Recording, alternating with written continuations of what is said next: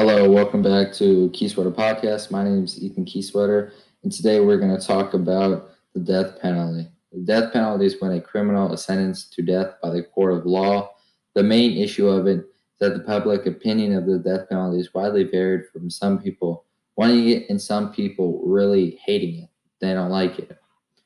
Events that have occurred over time is there have been many cases, but in the last 10 years, there really haven't been any death penalty cases. So when it was 10, like 11, 12 years ago, there have been a couple. Today we'll be looking at three. The first one is Kennedy and the Louisiana case. Patrick Kennedy was sentenced to death because he raped his 8-year-old stepdaughter. Problem in this case is that the act did not result in the death, and therefore the Eighth Amendment prohibits the death penalty from this offense if no one dies. But Louisiana still sentenced him to death and died. Second one we'll look at is the Ralph Bays and Thomas Bowling. They were sentenced to death by lethal injection for the murders they committed. The state court said that they violated the Eighth Amendment because it is cruel and unusual punishment by the government, but the state trial court upheld it as constitutional, so they died. And the last one is that Christopher Simmons committed a capital murder when he was younger than 18 and was sentenced to death once he turned 18. He argued that the 8th and 14th Amendments forbid imposition of death penalty on offenders who were under the age of 18 when their crimes were committed. He was then sentenced to life without parole. In my opinion, I think the death penalty is okay because they know what crimes they committed, so I think they should pay. But it's not like make it or break it. It's either one. It's fine. My goal for this project in this class is to ban the death penalty. Long term is to get rid of the death penalty. Short term, let people know about the death penalty and what it really is, so get it circulating through the web and social media. These will help my long-term goal, the short goals, by letting people know what the death penalty really is and getting the word out there.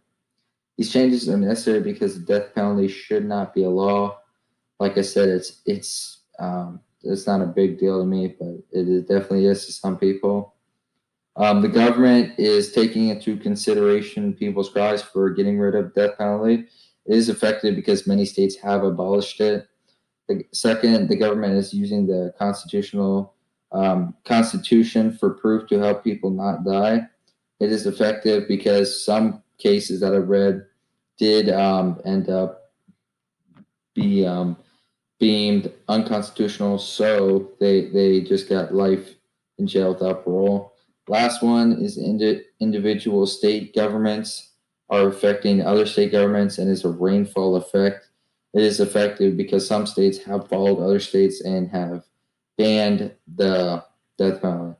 Legal actions is necessary. First, they would have to get the states together to ban the death penalty in their own states.